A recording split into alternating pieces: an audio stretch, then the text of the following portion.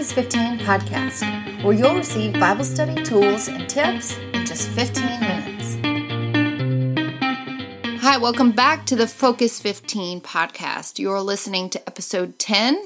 This is Katie Orr, and I'm here with Chris Orr. Yeah. And today we are answering the question, what's the big picture of Scripture? So I'm going to let the seminarian answer this one. I think it's helpful for us to know what the big picture of Scripture is, because then we can see every book in the Bible, every verse, that it all has a purpose. It's all pointing to the same thing. So, what do you think we need to know? Yeah, so I think you start out with the assumption that you just said, which is that there is a big picture, that there is a cohesive, consistent storyline throughout the Bible. And if you didn't know that, you've been put on notice. There is one. I didn't know that for a long time. I mean, I grew up knowing a lot about the Bible, like Jonah this and David that and Jesus this, and so you heard the stories. I heard the stories, but I just thought they were a collection of stories. I didn't see that there were these big picture themes, that they're all connected and they're all pointing to the same thing. Yeah, start out with the assumption that there is a big picture, and as we see the Bible as it's constructed, I mean, it's broken down into two testaments, Old and New. It's 66 books, 39 in the Old Testament, 27 in the New. A lot of those books are grouped by categories. We have the Bible in the format that it's in now because of the groupings that it naturally breaks down into. But throughout all of those pages, throughout all of those chapters and verses, throughout all of the Bible, there is a consistent theme. There is a consistent storyline, and we can track that. And in fact, I would argue that at any point on any page, that if you understand the major storyline, the big arc of Scripture, not Noah's Ark, the ARC, not ARK, the big, like what we would call the meta narrative. If you can understand that, then big word. So if you understand the major overarching storyline, the umbrella that covers over all the Bible, you'll be able to find it from any page that you find yourself in Scripture. So we've kind of been teasing it long enough. So let's get into the big picture of Scripture. So you want to think of it in four different components. First is creation. So I think most of you, if you've read through the Bible, or if you read through parts of the Bible, you know that Genesis is the beginning of the Old Testament, it's the beginning of the Bible, and the very first chapter of Genesis begins with talking about God creating. And so in creation, we understand the who of creation. We understand that it's God that creates. We understand the how of creation. He creates what theologians call as ex nihilo, or from nothing. It's one thing to talk about creating something like I made a peanut butter and jelly sandwich. And but when you're talking about the peanut butter and jelly sandwich, most likely you didn't make the bread, you didn't make the peanuts or the peanut butter, you didn't make the jelly. You're just taking existing components, you're fashioning them into that sandwich. But when God created, He didn't take existing components. He created out of nothing. And so we see the who of creation, the how of creation, and really in the rest of Scripture we kind of see the why of creation. God didn't create all of that which existed because He was lonely and needed our affection. He created out of the overflow of love that He already had with Jesus and the Holy Spirit. And so creation is a grand theme of Scripture, the first grand theme. The second grand theme is known as the fall. And I don't mean like the autumn. So the fall refers to mankind's fall from a perfect, unspoiled relationship with God. So when God created Adam and Eve, He puts them in paradise, He puts them in the garden, and they have jobs, they have responsibilities, they have a marriage relationship, they have each other, and we're told that was perfection. There was moral perfection in that time, that even though they had to work, the work was easy and fulfilling. Their marriage was in many ways a perfect marriage. They didn't argue. They didn't fight. They didn't have to worry about who was paying the bills. They didn't have to worry about who left toothpaste on the sink, or any of those things that sinful that couples we don't talk about. Right, no. Yeah, but so God had created this paradise for them to live in. God gave them one rule. He gave them some boundaries, but it was primarily a boundary of one rule. God said, you can eat of anything, just don't eat of this one particular tree.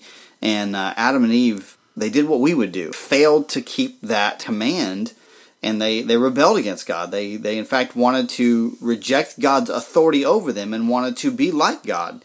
And so they fell, because of that sin, they fell away from their created perfectionist, their perfection as created. They fell away from that into sin, and they took all of mankind with them into that sin. So now every single person who lives, from Adam and Eve all the way to today and until the end of time, every single human being is going to have that sin nature, that sin tendency, where we see God's rules, we see God's authority, and we want to reject it. We want to rebel against it. And so things like Romans chapter 3 talk about how no one's righteous, not even one person, that we all reject God, we all don't seek God like we should.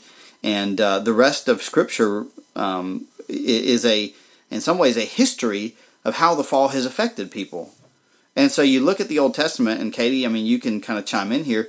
The Old Testament is primarily a story of one nation, Israel, and what would you say would be the great testimony of their of the Old Testament as it relates to Israel and their faithfulness to God? They messed up again and again and again. Yeah, over the course of hundreds and hundreds of years, God gives them chances and chances and chances and chances, and they never really are able to follow God like He deserves. And so, as we read through the pages of Scripture, whether it's Old Testament or New Testament, we see the effects of that second category. We see the effects of the fall, that God created. What He created was perfect. What God created perfectly, mankind rebelled against, and because of our rebellion, we fell away from that perfection, and the rest of the world, the rest of creation is now broken and suffers the effects of that fall. Mm-hmm. So the first 2 points that you're talking about, both of those are in Genesis. So, I mean, you hinted a little bit to it with the fall, but if we're talking about the big picture of Scripture, but these are only just in Genesis. So are you saying that there are pictures of creation and the fall throughout all of the symbolism of those things throughout all of the Bible? Well, yeah, I think you're going to find these four themes consistent, but it's no mistake that the first two categories happen in the first opening chapters of Genesis, because in a sense that these are chronological points. So creation happened first, fall happened second, but yes, you're going to see echoes of creation all throughout Scripture. I mean, the Psalms talk over and over again about God's creation, about the heavens being the skies, the night sky being the handiwork of God, and proclaiming His glory. And so you're going to see aspects of creation echo all throughout the pages of Scripture. You're also going to see, like I mentioned, the fall and the effects of the fall echo all throughout the pages of Scripture. So those are the first two. You got creation, you got fall, and then What's probably next? our favorite one is reconciliation. So we fell away from God. We had a perfect relationship with God. It was unspoiled by sin. We fell away from it, but now, as people, we need, and we're created to be with God. We were created to be in relationship with God. And if we don't have that relationship with God, then we have this massive void in our life. There was a French philosopher named Blaise Pascal who said that there is a God-shaped void, or a God-shaped vacuum, or a God-shaped hole inside every person. And so every person who lives tries to fill that void with something. We try to fill it with fame or fortune or pleasure or comfort or achievement. Or bite-sized Snickers. We try to fill that. Context. Yeah, that's from a previous episode. Episode 8, I think. So, So we try to fill that void with something, and really the answer that every single person is looking for is to be reconciled back to God, which only happens through Jesus Christ. So Jesus comes onto the scene. He lives a perfectly obedient life. He does not suffer the effects of the fall because he was born of a virgin, and so he has he was of the same nature of God, but he had a real physical human body, and so he doesn't suffer the effects of the fall. He's tempted like we were. He just never fell into sin. God then takes Jesus' perfect life. Jesus goes to the cross.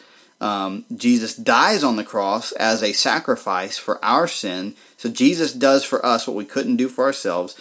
God, in his grace and mercy, accepts Jesus' payment on our behalf. And if we place our faith in Christ, a double transaction takes place where Jesus' righteousness is transferred to our account and all of our sin is transferred to Jesus' account.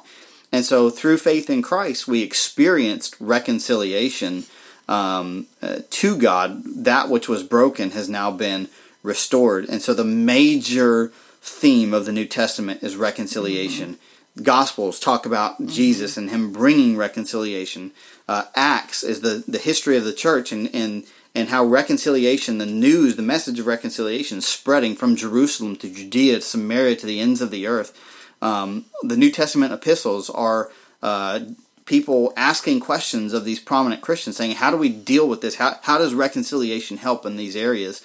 And so reconciliation is, if you had to say any one theme was like the dominant theme, I would say it's reconciliation. It's the gospel that salvation can be found in Christ alone. So you have creation, you have fall, you have reconciliation. Which some people also call it restoration.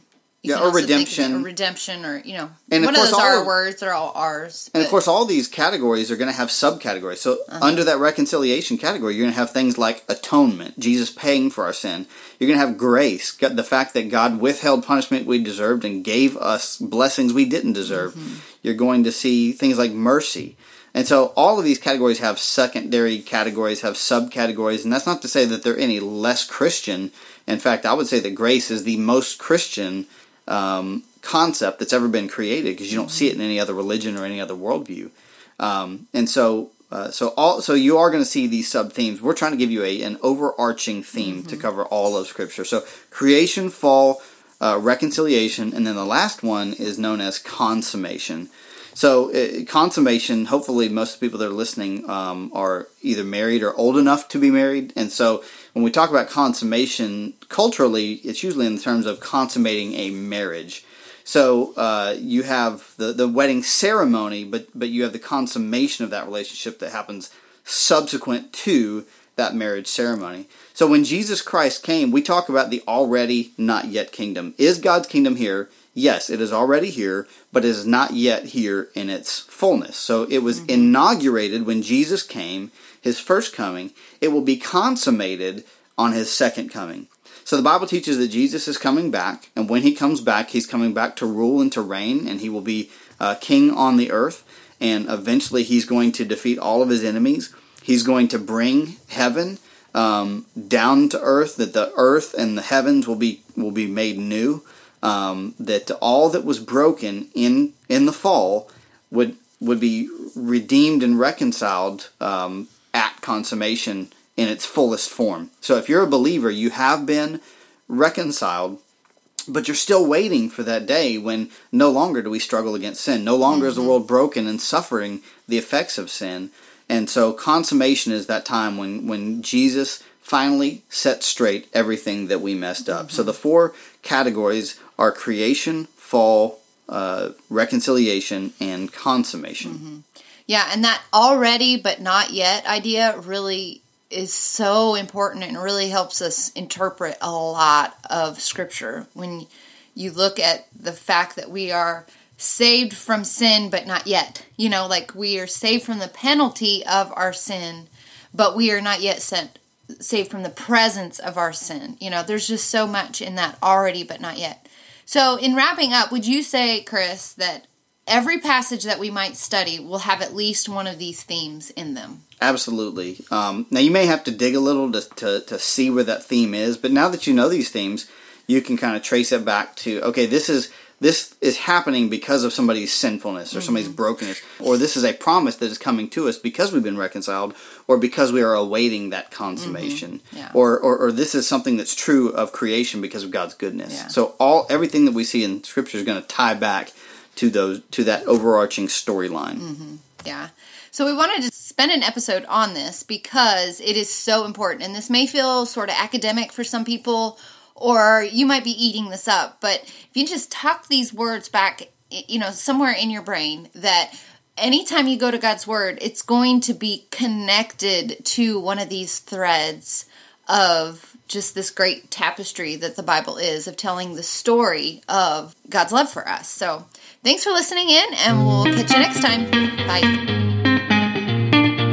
Thanks for listening to this week's episode. If you've enjoyed these tips, share it with a friend. To learn more about Chris and Katie and the Focused 15 ministry, go to focused15.com. Have a great week.